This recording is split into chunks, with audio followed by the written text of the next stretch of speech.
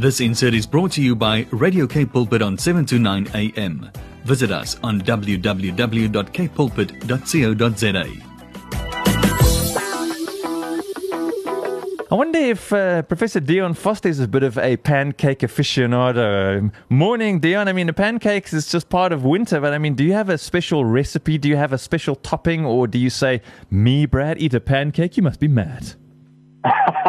Brad, I tell you, I love pancakes. Yeah. And my colleague Vilma, who's the secretary in our department, makes them for us every so often. Yeah. And a little bit of cinnamon, some syrup on there. Oh my goodness, they're very soothing. It's one of the rare occasions in which I enjoy a bit of sugar. I'm generally not a sugar guy, but that you can't do without, eh? Hey, pancakes. And now with winter coming, and today a cooler day.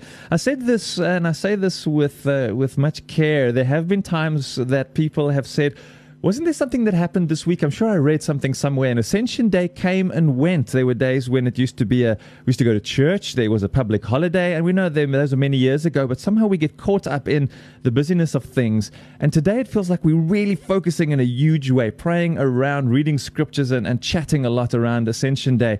And Dion, I think this is such a vital thing. It's such a beautiful, beautiful part of our faith that we can't possibly ever allow it to happen, that sneaks by without us celebrating or focusing on it.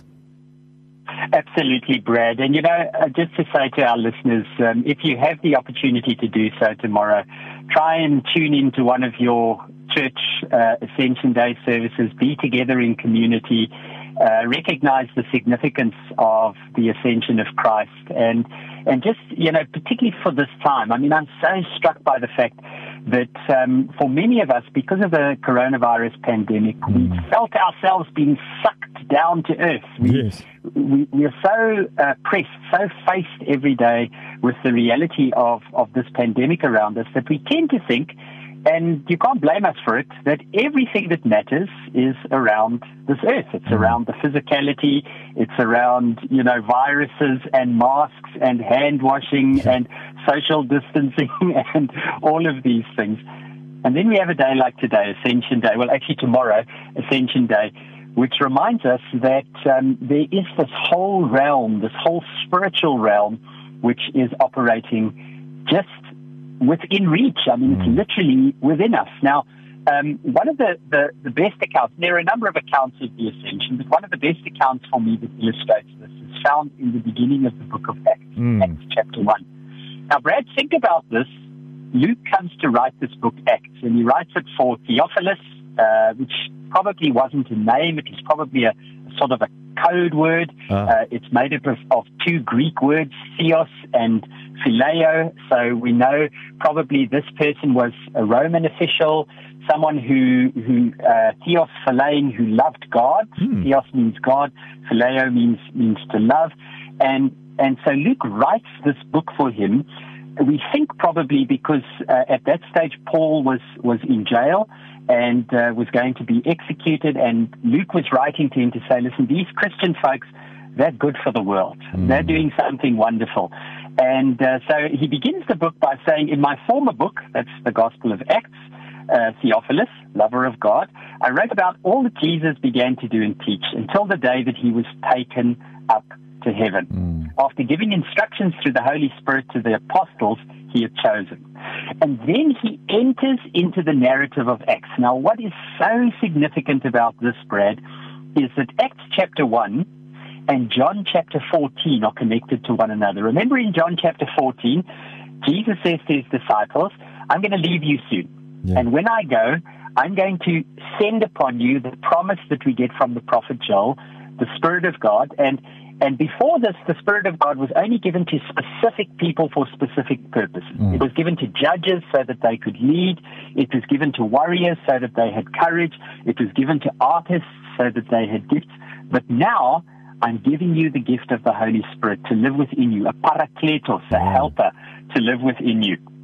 And we read about it then from verse 6, So they gathered around Jesus, and like all of us, they misunderstood him. They wanted to think all about earth. In verse 6 it says, "So Lord, are you going to restore the kingdom of Israel now?" In other words, are you going to work out political miracle? Are you going to make everything okay for us today in our place? And then Jesus says to them, "It's not about the times or the hours.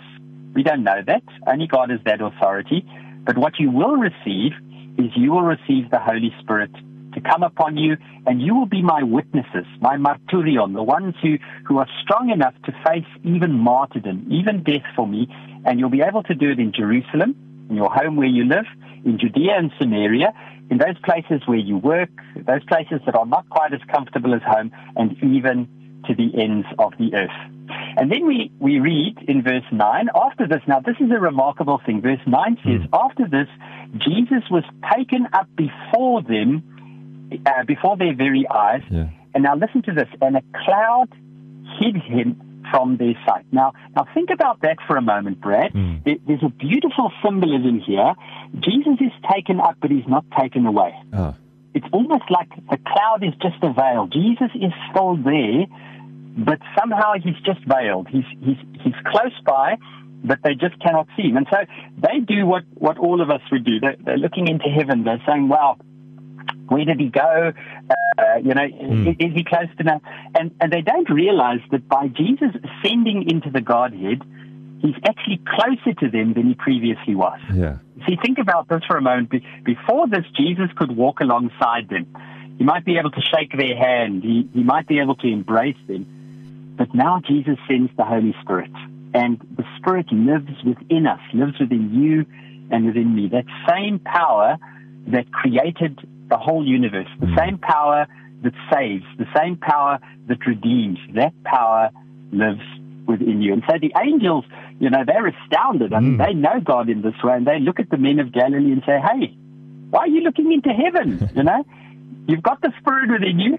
Get out there and live the life of Christ as the body of Christ. So, Brad, I want to invite our listeners today to recognize the closeness of the Spirit of God, the closeness of Jesus that lives within you today because of that ascension. And I want to invite you to lean into that closeness, to lean into that power, to lean into the revelation and the gifts and the insights and the wisdom and the grace that comes from living with the Spirit of Christ within you. Yeah, such a beautiful way that you've opened Scripture and made it alive. I know those who are listening now would feel the same way. Suddenly it's so alive. And when you also understand the languages in which it was originally written, I think it also opens a whole lot. I would like to ask something because I want to know this, and maybe if I want to know this, other people also want to know this. So I'm just going to ask what I'm thinking, and I don't know if it's a valid question or a good question or a clever question, but I'm going to ask it anyway. Where did Jesus really go? I mean, where did his body go? That's such something I've always wondered, and you seem like just the person to ask. So, Brad, that's a very good question, and all questions are good, but this is a particularly good one. This is one of the sort of mysteries of the Christian faith. One of the things that we do know is that there are aspects of what we believe as Christians that we cannot reasonably contain in our minds. I mean, think about this. If we could reasonably know the very nature of how God is and who God is, our minds would need to be bigger than the God that we know. So we know that there are some things which are beyond our understanding, and we know that one of those is the continuum between physicality and spirit. And we know, for example, in Paul's writings particularly, he often wrestles with this issue. In the letter to the Thessalonians, first letter, second letter, he wrestles with this quite a bit. And he's constantly trying to work out, how will it be in heaven? Will we be resurrected in our bodies? What will happen to our physical bodies? At what age would we be resurrected? And this is another one of those mysteries. The one thing that we do know, Brad, is that the way in which we think about physicality is limited to our view. It's almost like the child who draws a house on a piece of paper. That's a representation of a house. And the architect who can scale it in a CAD program and get a 3D rendering, and then the builder who builds it. Yeah.